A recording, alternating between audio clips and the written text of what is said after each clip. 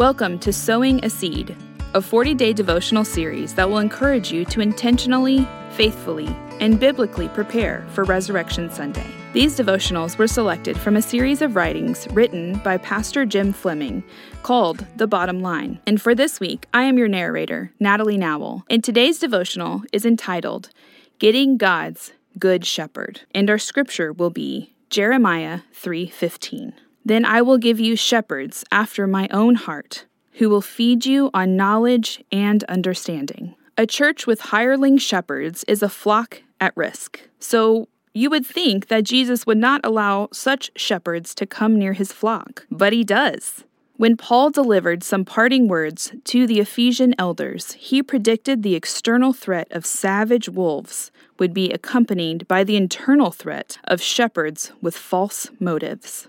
From among your own selves men will arise, speaking perverse things to draw away the disciples after them. Acts 20:30. It's bad enough there will be snarling wolves outside, but on the inside we will encounter shepherds whose only goal is the ego gratification of building a personal following.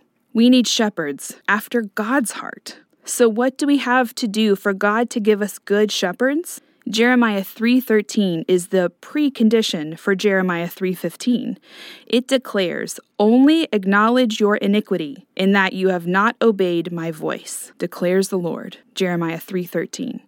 Then I will give you shepherds after my own heart. Jeremiah 3:15. God's good gift is reserved for those who make a fair-minded assessment of their own failures and acknowledge the ways they have disappointed God. So what kind of pastor do you want? If you want a good shepherd to lead, start by admitting our biggest problem is a heart problem. When God's people see their greatest hindrance to spiritual growth lies within their own hearts, that is when God will give them good shepherds.